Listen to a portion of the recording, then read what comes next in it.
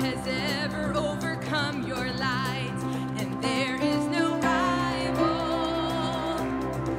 that could ever stand against your might. You've always been with us. Every battle you've already won. Oh, we've already won.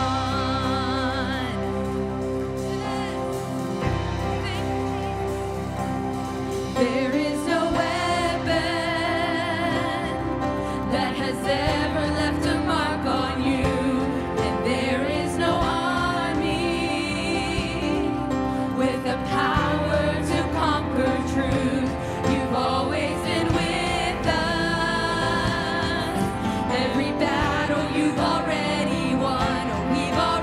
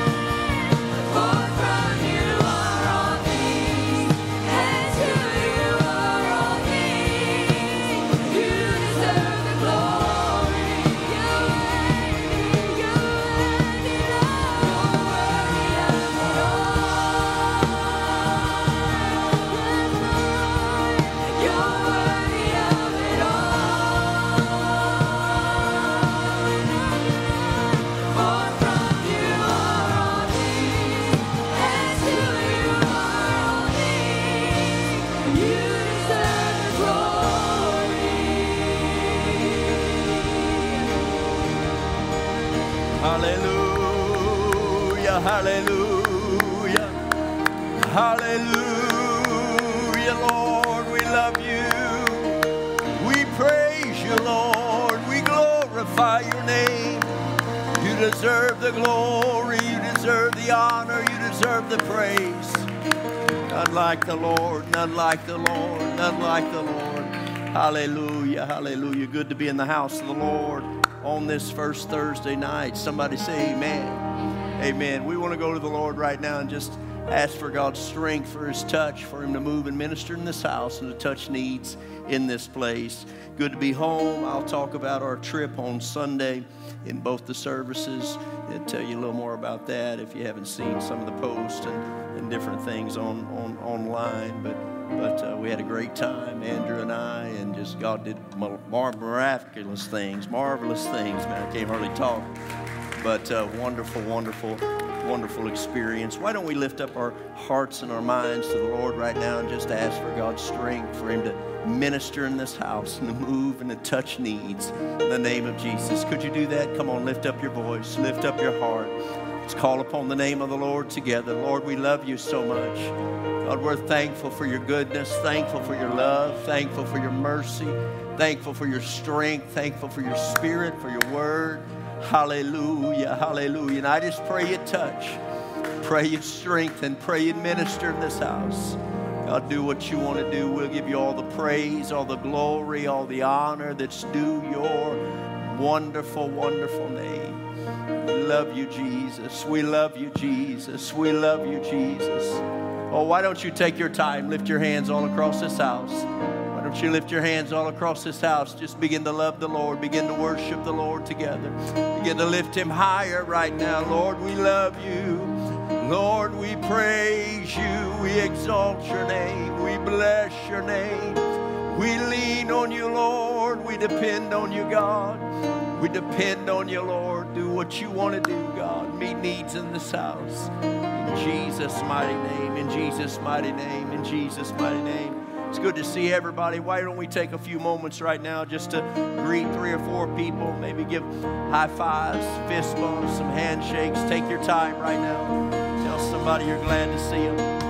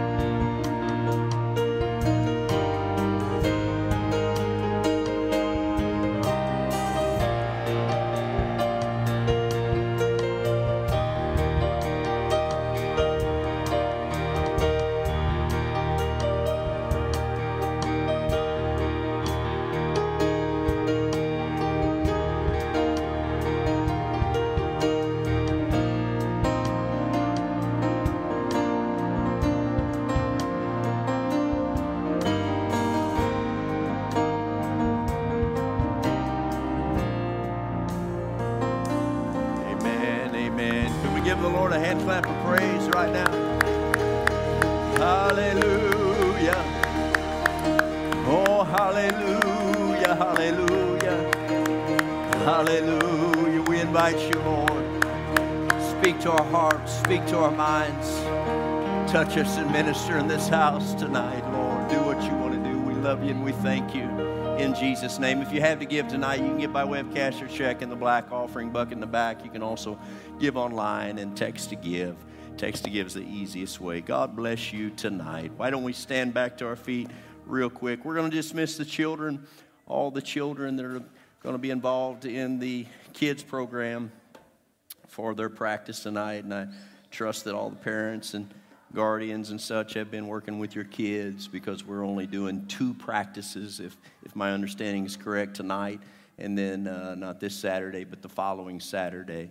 And we're looking forward to that Sunday. I do want to make mention, too, I don't believe I mentioned it, as far as like a Christmas banquet of such. Right after that Sunday morning, we're going to be eating together right here and do our banquet. A few years back, we did one right after Sunday morning service, and that's what we're going to do this year as well. It worked out really well, and looking forward to that again this year. Somebody say amen. Amen, amen. Well, we're so glad tonight to have with us no stranger to Christian life, but I believe it's been maybe a little over a year or maybe even 2 since you've been here. Probably so, but we're glad to have Loammi with us here tonight, and he's going to come and deliver and preach the word to us. God bless you richly. Thank you, sir.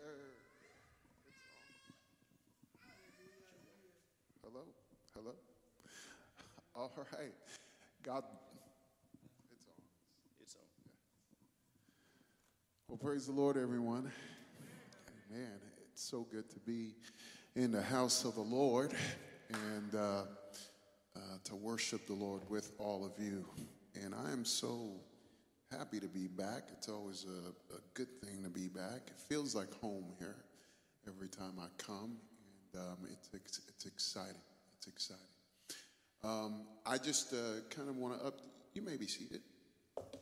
Just going to update you, life update, I guess. That way you know where I am, what I'm doing, and you know how to pray for me. I took a church in a place called Moreno Valley, California. It is about an hour east of Los Angeles, so it's Southern California. It's warm year-round.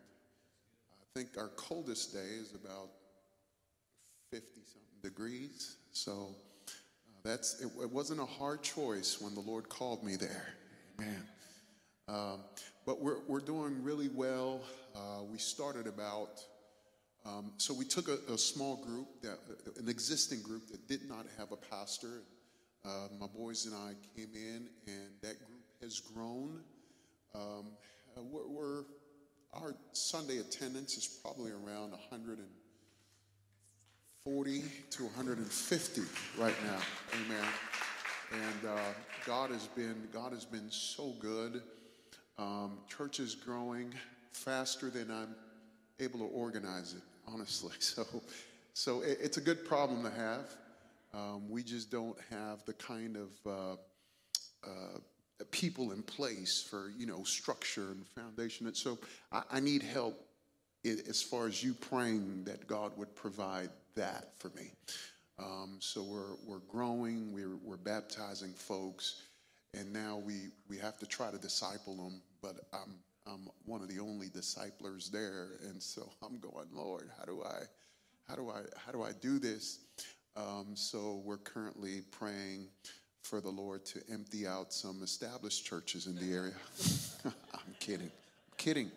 Amen. Somewhat. But we're praying that the Lord will send some people our way that won't cost us anything. Amen. But we're doing good. My son Caleb is now in Bible school. Went out this year. He's a freshman in Bible school, and he's doing great. He's starting to preach, and My goodness, it's just, it has been incredible to see his growth and how God is using him. Micah is with me, and he has become a really good videographer. And so that's his ministry, that's his thing. He's not much of a pulpit guy, I guess. Although we surprisingly, he came up, they had him come up and say a few words for Pastor's Day, and he shocked me. He got up there, and he was a natural up there, and I thought, if my God, this guy's, I thought he was a heathen for a while, but maybe there's a chance. And so we're doing really well, I am. And now let me explain. We're in a 3-bedroom apartment, and I'm paying $3,500 a month. So rent. So you guys get a picture of where I am. So yeah, we need you to pray, amen, for several things in my life. But God has been good. We're doing really well, and that's about it for the church. So continue to pray for us. Our church is called Vertical Church. 2024. It's mainly Hispanic, and we're doing bilingual services right now. But in 2024, I don't know how we're going to do this, but we are planning on starting a complete English service. And so it's like planning a whole different church altogether. And we have about 4 all English families attending the church right now. They don't speak Spanish at all. And so that's kind of going to be the foundation for our English service. And I don't know how we're going to pull this off, but I already told the church that we're going to be starting an English service in 2024. So, sometimes I go, why did I do that? But we are somehow. And so that's our next project. And also in 2024, we want to start a drug and alcohol rehab center in Moreno Valley, and that's my heartbeat. And I have no idea why, because I've never dealt with drugs or alcohol or anything like that. But every time I see a program, and anytime I go to a church that has a program, I can't stop crying. And I just feel like, why do I feel so burdened for this? But I heard a message years ago, and it still resonates with me now, and that's that if you win the people that no one wants, God will give you the people that everyone wants. And that's what I have been preaching to the church. Listen, it's going to get uncomfortable around here, because who wants to be in a church with, certain folks that come in and don't look like you, don't sound like you, don't behave like you, don't smell like you. And yet that's what God has placed in my heart. And that's part of the anointing of the Christ as he came to preach the gospel to the poor. And I am really, really looking forward to what God is going to do in that area. So that's my life update. That's why I haven't been around for as long as I have not. But that's pretty much my life update, and I'm glad to be here. It feels like old times, and it gives me that familiarity, spirit. You need that from time to time. Amen. You need that. So I'm glad to be here. All right, let's go into the word of the Lord this evening. I'm only going to take about a couple of hours of your time. The book of Hebrews, chapter 13, and I'm going to read verse 5 through verse 6. Hebrews chapter 13, verse 5 through verse 6. And when you have it, say amen. If you don't have it, say woe is me. Hebrews chapter 13, I'm going to read verse 5 through verse 6, and the Bible reads as so in the name of Jesus Christ. I think I read out of the New King James Version. It says, keep your lives free from the love of money and be content with what you have. Because God has said, never will I leave you, never will I forsake you. So we say with confidence, the Lord is my helper. I will not be afraid. What can mere mortals do to me? Amen. What can man or mere mortals do to me? Father, thank you for your word, and I pray that you would help me to bring it forth in a manner that is understandable, and that your people will not only listen and hear, but that they would appropriate what your word says and let it bless us in a special way, I pray, here tonight. In Jesus' name, amen and amen. God bless you. You may be seated.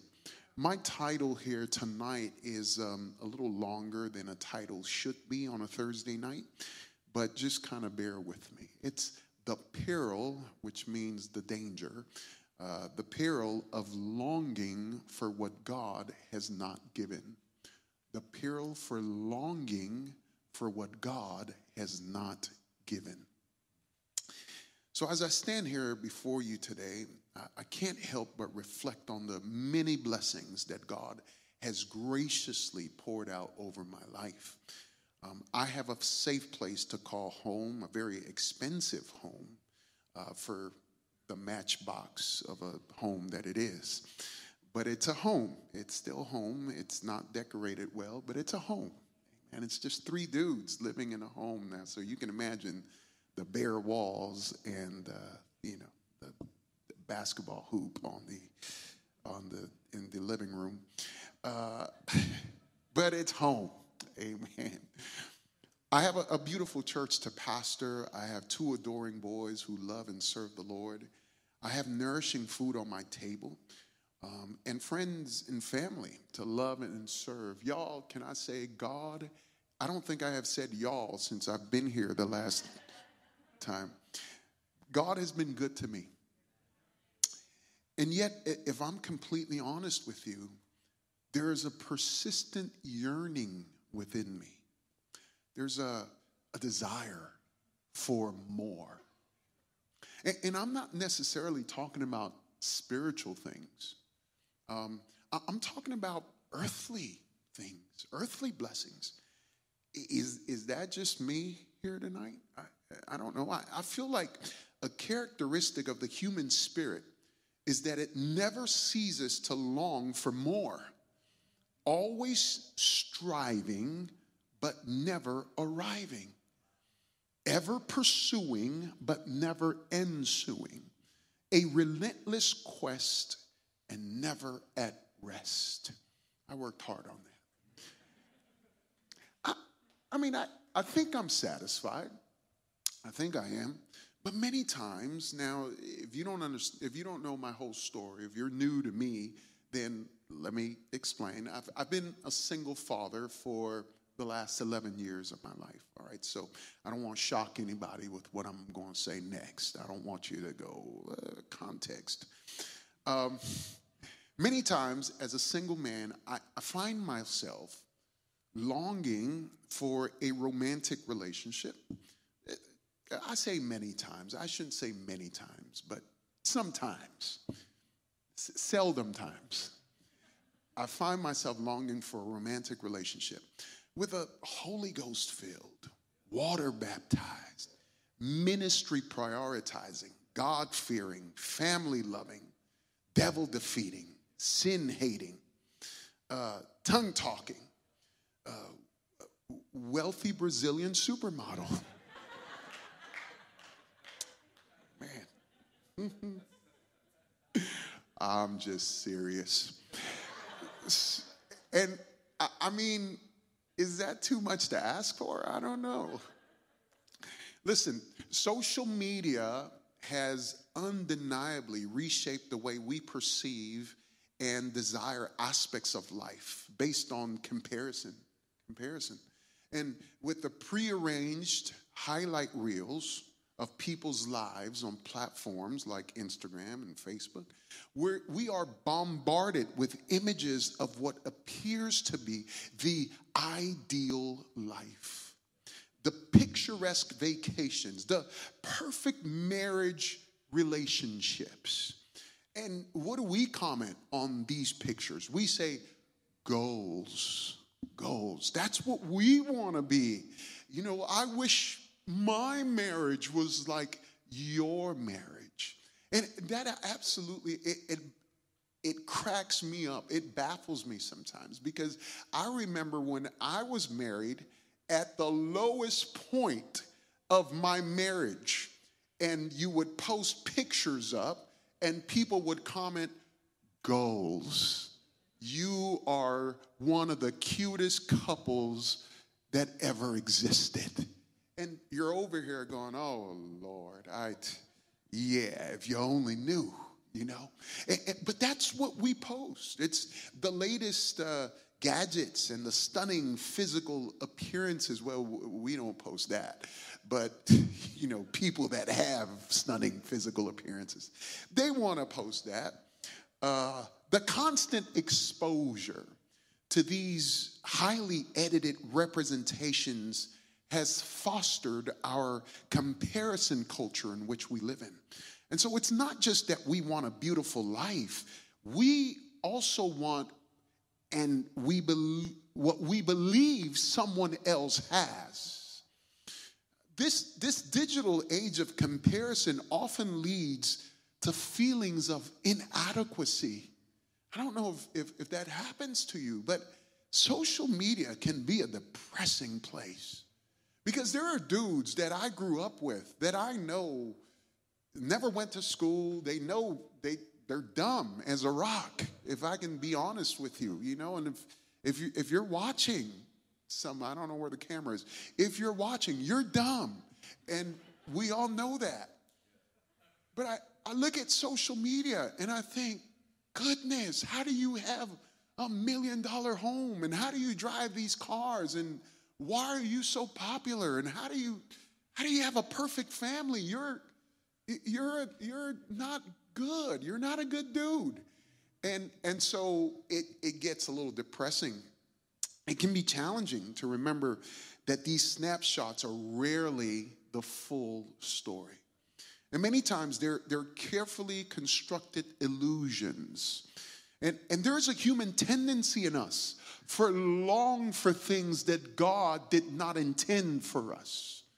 And for longing for things that others have. We want more because our peers, our family, our people they have more. And so we want what they have as well. And one of the many things we find ourselves longing for often is something that I'd like to talk to you for the next several minutes, and that's money. Money. In our text, the writer of Hebrews, he begins this passage with a solemn caution. Keep your lives free from the love of money. In other words, dear brothers and sisters, we are urged to safeguard our souls from the spiritual disease often referred to as the love of money. The love of money. Another translation puts it this way: let your conduct be without covetousness. Covetousness. So covetousness is equated here with the love of money.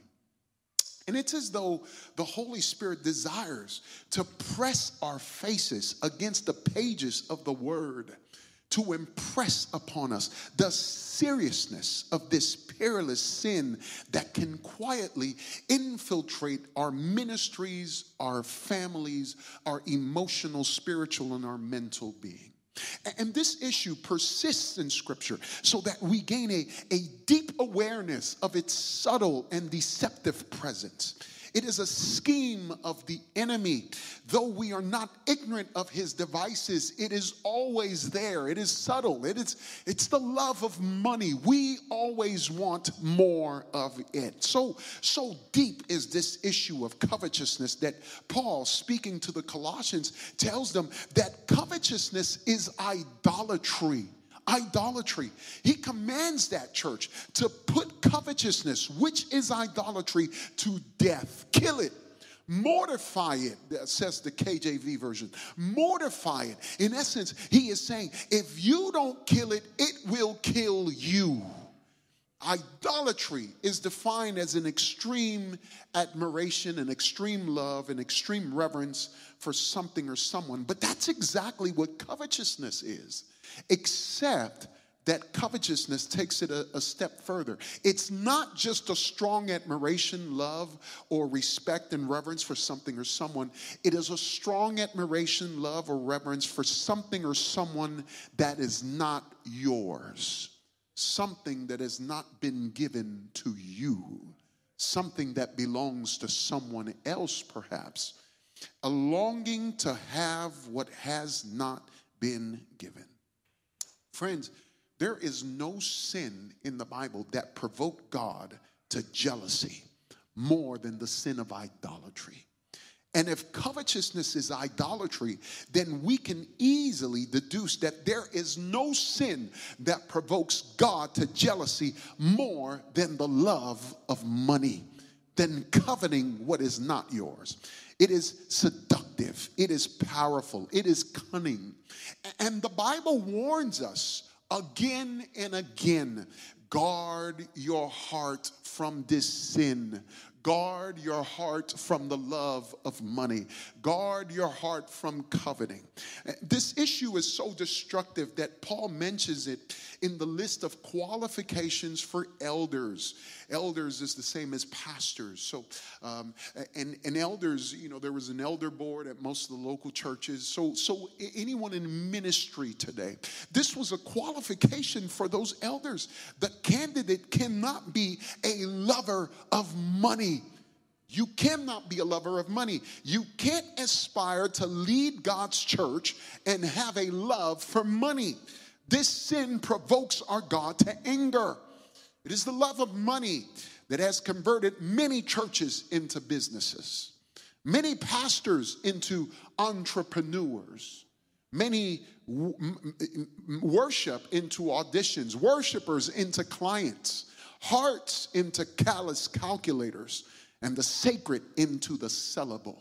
The love of money is a perilous sin. Now, I'll be the first to tell you that there is usefulness in money. There is a great benefit in having money. Money is a great medium of exchange. And the more you have it, the more things you're able to exchange for it. We need money for buildings and homes and to feed our children and clothe our families and even send missionaries out and travel. And we need money for ministry and so forth. I don't deny it. The Bible is not warning us concerning the presence of money. The longing for money is what the Bible is really against. It is not the presence of money that is evil. It is the inordinate pursuit of that money. It's not having money that's going to condemn you. It's desiring it in an unhealthy manner that's going to condemn you.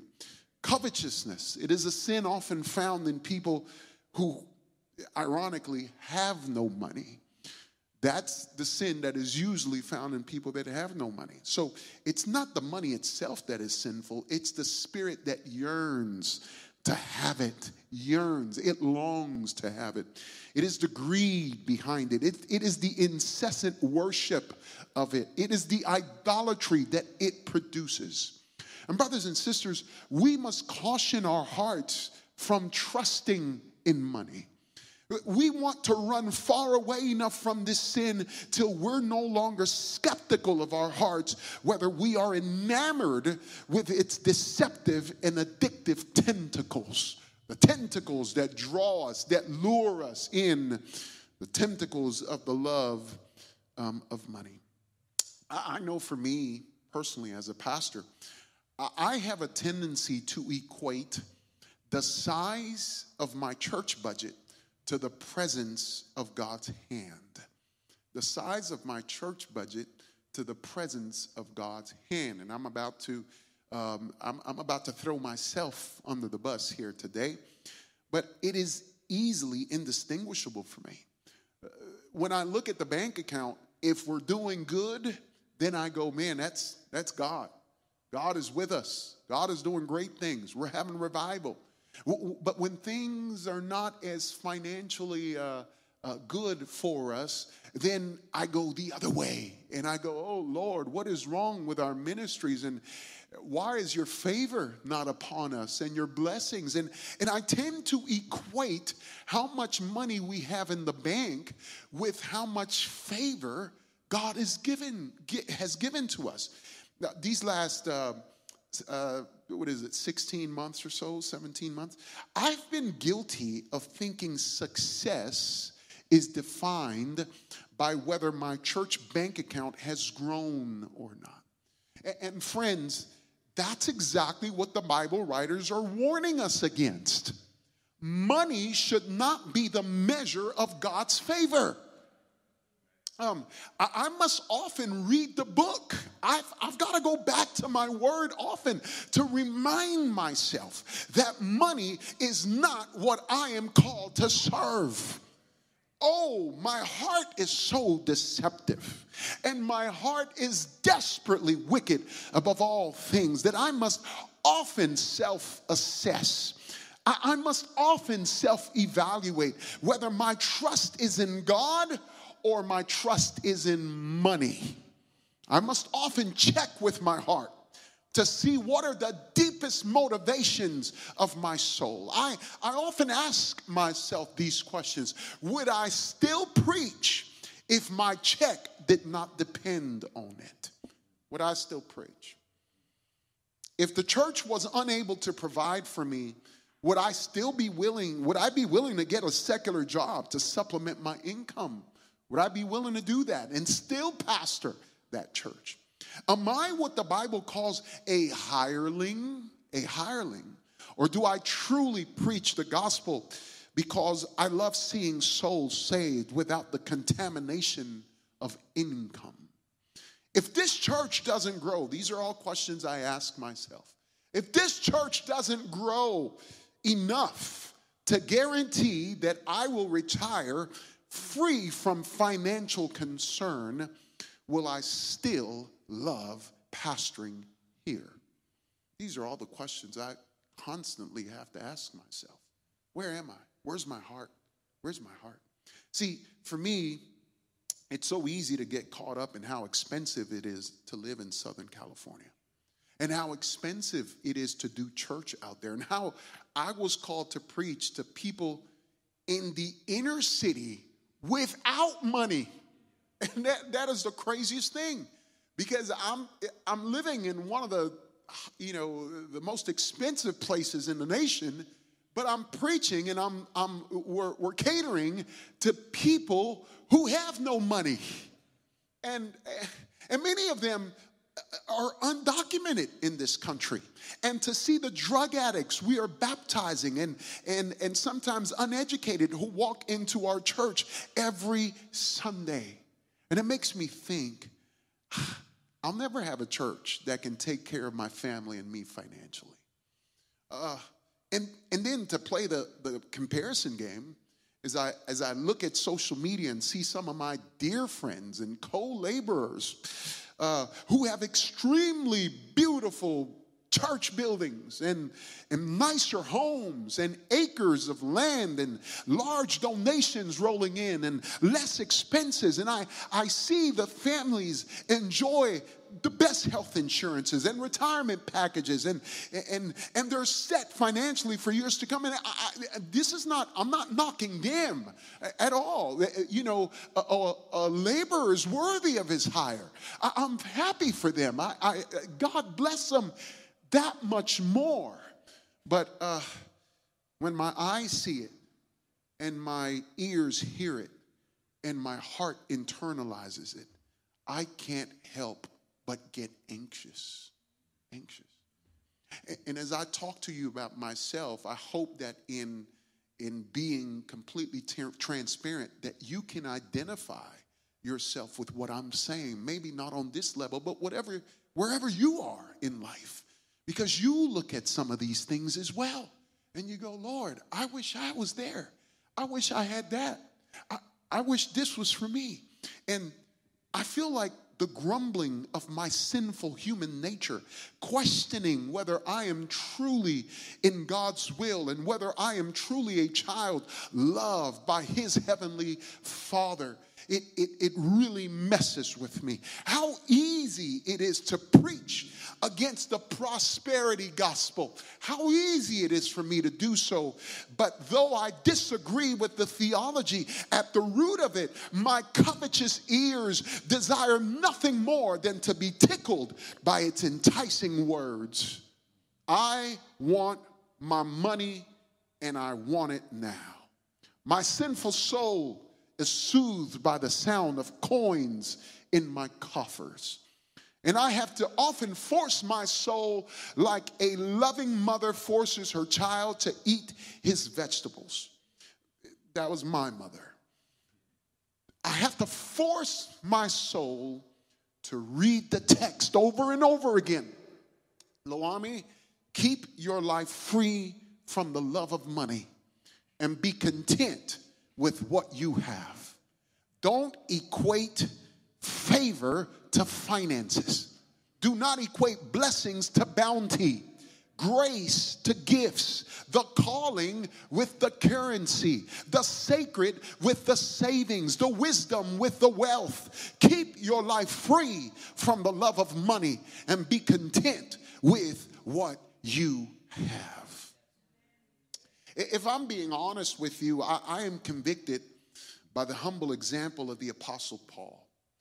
And too often, I am tempted to compromise my convictions, and I am tempted to exaggerate my anointing in order to keep the money flowing in. And then I look at the life of the Apostle Paul, who was willing to forego donations in order to keep his convictions high and to not be a burden to the churches he was called to minister to. That convicts me.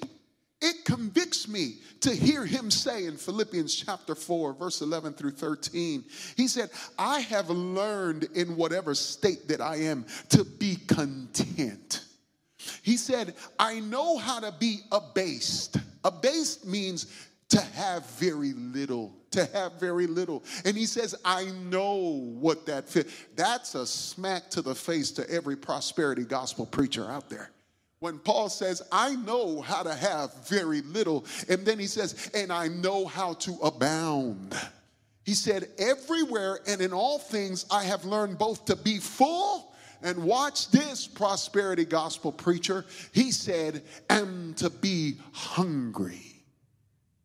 The greatest apostle to the Gentiles that we have ever seen in the history of the world, one who had the heartbeat of God himself, who was evangelized by Jesus Christ himself on the road to Damascus, that apostle who wrote more than half of our New Testament, planted churches everywhere that he went, close to 20 churches, and was given a vision of the third. He went up to the third heaven. Who has ever had a privilege of that sort? And yet he says, I know what it means to be hungry. Hungry. Both to abound and to suffer need. That convicts me. It convicts me to read him write to the Philippians that when they were first converted, not one church helped him financially in his missionary journey except for them. It convicts me to read that he didn't desire, even though he was getting no money from anywhere else, he writes to them that he didn't desire their offerings. He said, I don't desire. He said, the only reason I accept them is because I don't want to be a hindrance to your blessing. And he said, that's the only reason I'm accepting your offering, because I don't want to be a hindrance to your blessing. But he said, that's the only reason. 1 Corinthians 4:12, he says, we work hard with our own hands. In 1 Thessalonians 2:9, he said, we worked night and day in order not to be a burden to anyone while we preach the gospel of God to you. He said, I'm working hard with my own hands. In 2 Thessalonians 3:7-9, he said, we were not idle when we were with you, nor did we eat anyone's food without paying for it. He said, on the contrary, we worked night and day, laboring and toiling so that we would not be a burden to any of you. This is what the apostle did. He went out and he worked so that he would not be a burden to the church he was pastoring. Now, you've got to understand, these were not established churches. These were not churches of great money. These were poor churches. And he didn't want to be a burden to this kind of church. And he was a preacher by night and a tent maker by day, so that the church would not feel the financial burden of having to support him. Do you know what this tells me? Here is a man who was free from the deceptive sin of longing for money. Longing for money was not part of his temptation. And I understand that in this diverse gathering here, that there are individuals who are facing their own unique struggles.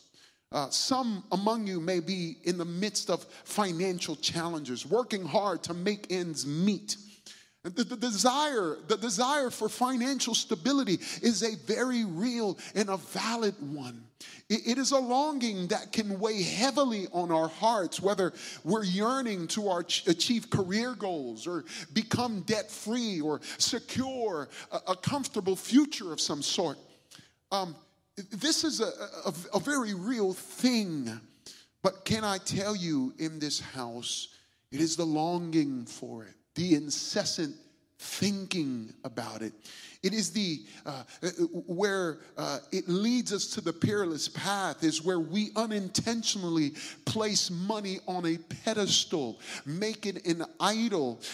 It is when we don't have it. It is the increasing anxiety over the fact that we don't have it, or we don't have enough, or we don't have what others in my family or other friends or other couples have. It is that longing that God says this is evil and it's going to lead you astray. And it is when we sacrifice our own spiritual life to gain more and more of it.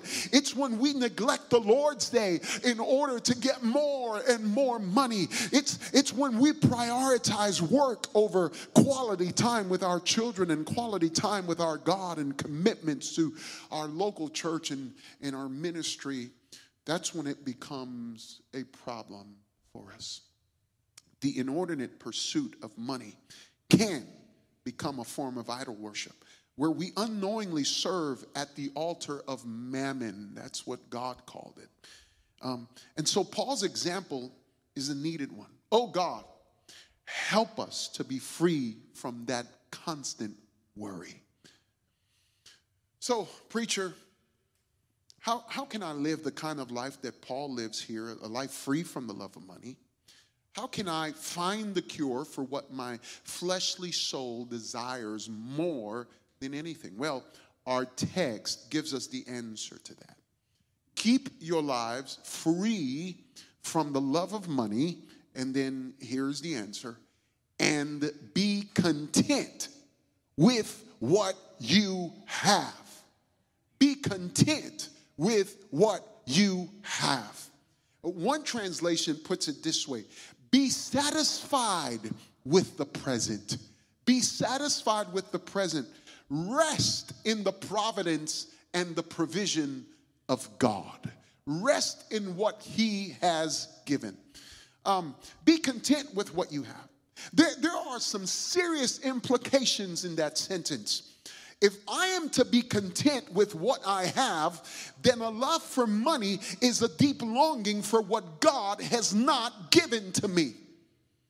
And see, if God is for me, and He is, the Bible tells me He is for us, and if God knows what is good for me, and He does, because the Bible tells me He knows what we have need of before we ask it, And if no good thing will he withhold from them who walk uprightly, and he doesn't, and then that means that if God has not given it to me and he withholds it from me, then what I'm seeking for is not good for me at this present time. In other words, if it was better for you for it to be better for you, then it would be better for you, because God is for you, and no good thing will he withhold from them who live and walk uprightly.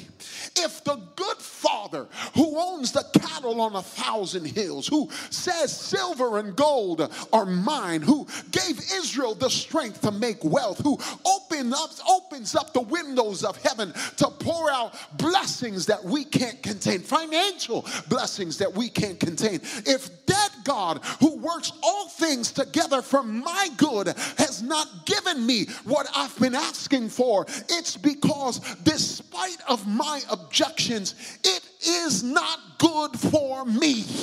It is not good for me, or it is not good for me at this current time. You see, biblical contentment is a state of heart and mind in which a person finds satisfaction, peace, and fulfillment in their relationship with God, regardless of external circumstances. Regardless of what's going on around you, you're always at peace, knowing I have God. Biblical contentment is a knowledge, it is a confidence, it is a persuasion, a conviction, a certainty. I have been in my thesaurus right there. And as the songwriter has it, it is a blessed assurance. And what is that blessed assurance? That Jesus is mine. And that Jesus knows what is best for me. And that Jesus is for me. And that my relationship with Jesus, it comforts my pains. It restores my soul. It rejoices my bones. It refreshes my weary heart. Biblical contentment is the knowledge that after all that life throws at me, it is still well with my soul. That after every adversity, after every trial, after every affliction, after every thorn, after every storm, I can still sing along when peace like a river ascendeth my way, and when sorrows like sea billows roll. Whatever my lot, thou hast taught me to say, it is well. It is well with my soul. It is well with my soul.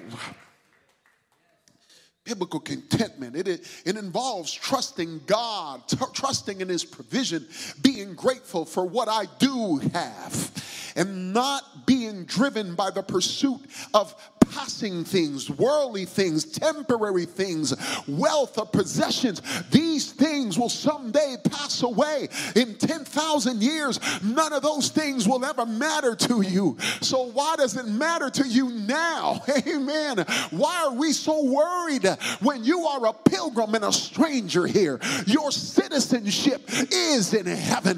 For I reckon that the sufferings of this present time are not worthy to be compared with the glory that shall be revealed in us. Why do we worry so much about things we'll only have for 10, 20, 30 years, 40 years? Why are you so worried? You are an eternal being. So how do I cure covetousness? With contentment. Contentment. I'll bring this to a close. Give me 5 minutes and I'll close this. And then the writer of Hebrews tells us why you should be content with what God has given. Keep your lives free from the love of money. Be content with what you have, comma, and then it says, because. So here he's about to tell you why you should live your life free and be content with what he has given. Free from the love of money and content with what he has given. Because, and here it goes, because God has said, I'll never leave you, and I'll never forsake you. Wow. I'll never leave you, and I'll never forsake you. Is that not enough for us as Christians? Do you know what you're telling God when you're still longing for what he has not given? You're not enough. I want more. Yeah, you're cool. Like I go to church. That's the spiritual aspect of me. But I'm more than that. Like I just need more. And God is going, is that, I'll never leave you. Is that not enough? I'll never forsake you. Whether in a mansion or a garage, I'll be with you. And we say, yeah, but. Yeah, I get it. I get it. But yeah, you know, just make sure it's a mansion. Make sure it's a mansion. See, the believer's contentment goes beyond what we see. Our contentment lies on this promise. He'll never leave us. He'll never forsake us. My contentment lies not in my possessions, but in my possessor. Not in my possessions, but in my possessor. Have you ever realized that almost every time we see a passage warning us about worry, especially as it relates to money, it almost always offers God's presence as the alternative and as the source of contentment. Check out Matthew 6. Matthew 6 talks about anxiety and worry, but honestly, it starts out, the context of it is money. Lay up your treasures in heaven. Lay up for yourselves treasures in heaven, where moth and rust does not corrupt. That's how it starts. And then it talks about the anxiety that comes from not having it.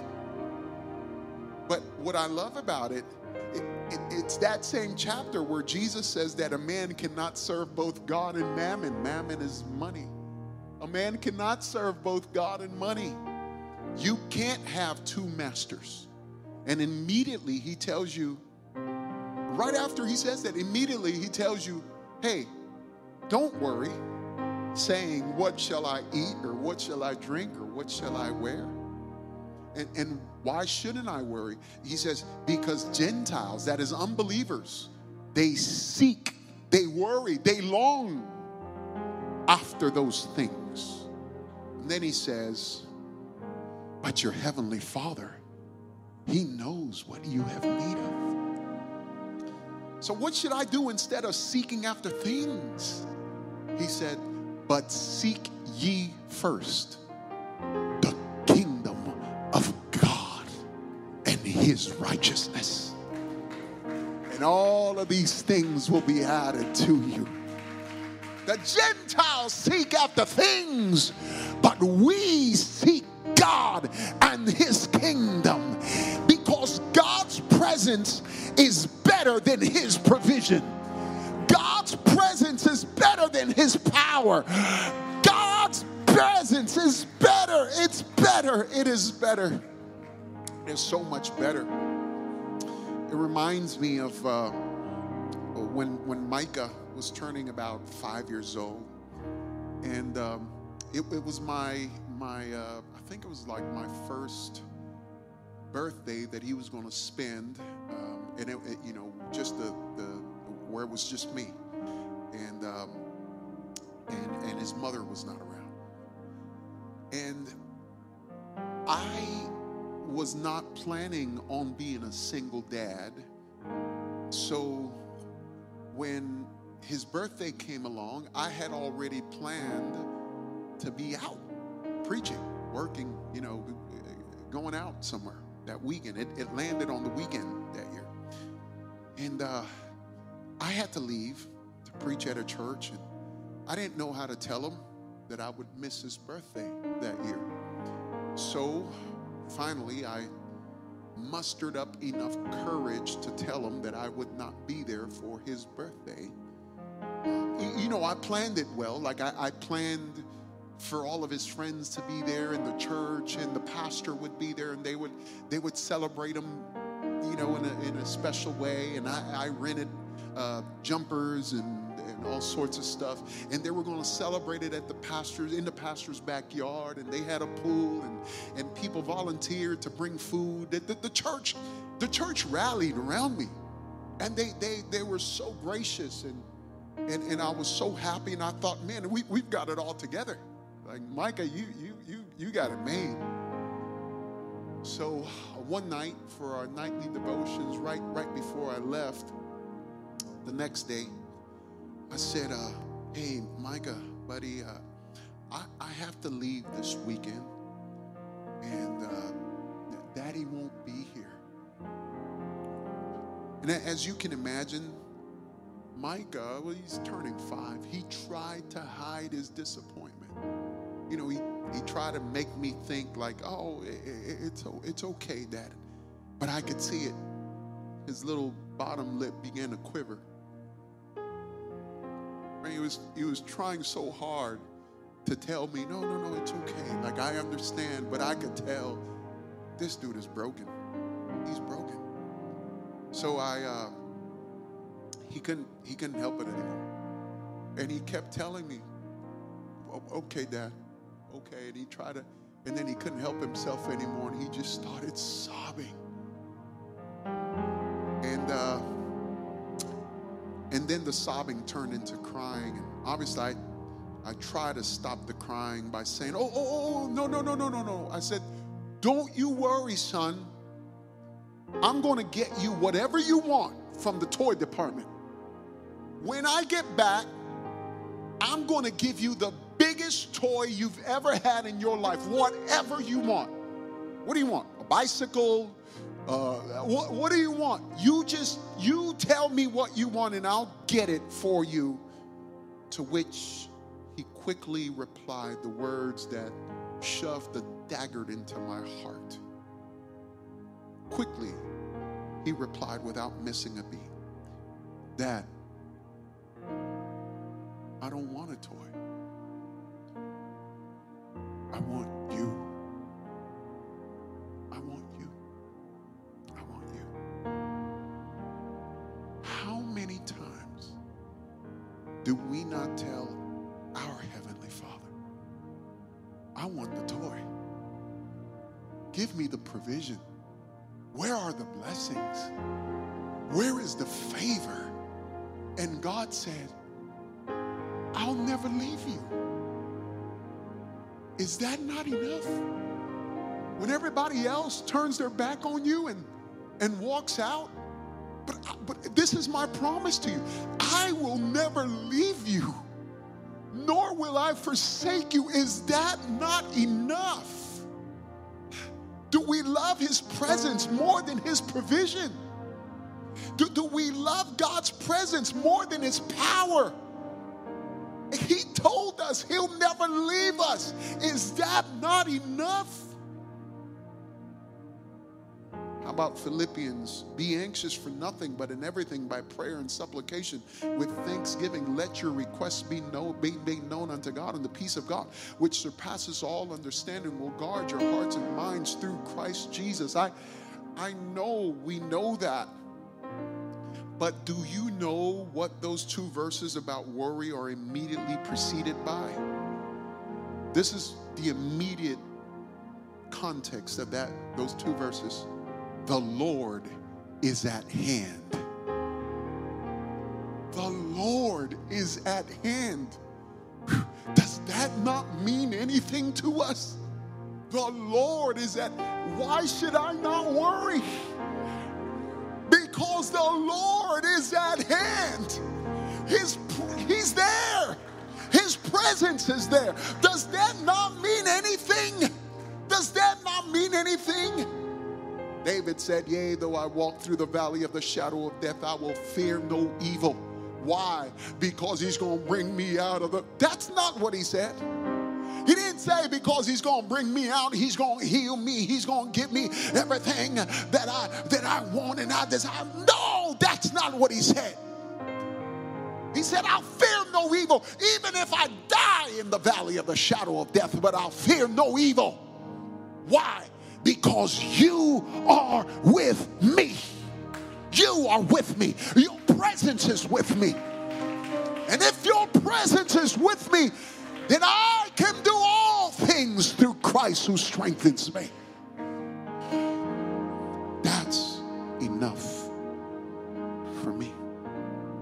What evaporates our anxiety is not that God will give us what we want, but that He is with us. And if God is with you, you already have more than what you want. You have Him. Well, how do I know that I have contentment? Show me a person's reaction to God's no's, and I will tell you whether that person has contentment or whether that person doesn't have contentment. Are you wallowing in discontentment? Are you wallowing in depression and disappointment and disenchantment? Or are you singing in the midst of your no's? Are you saying, whatever I face, whatever the case, oh, thou hast taught me to say, it is well with my soul. Come on, lift your hands all over this building and say, Lord, help me to be free from covetousness, from coveting what is not mine. Help me to be free, oh Lord, because, oh, I struggle with this. How I struggle with this. I struggle, oh Lord, because I want and I long not just for money. I long what is not mine.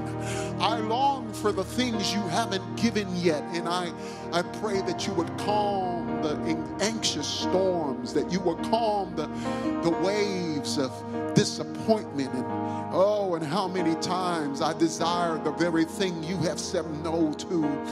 Like David when he mourned Saul over and over again, and you said, how long will you mourn what I have rejected? And oh God, my wicked heart, my desperately wicked heart desires, it longs for things that you have not given just as of yet. Help me to be content.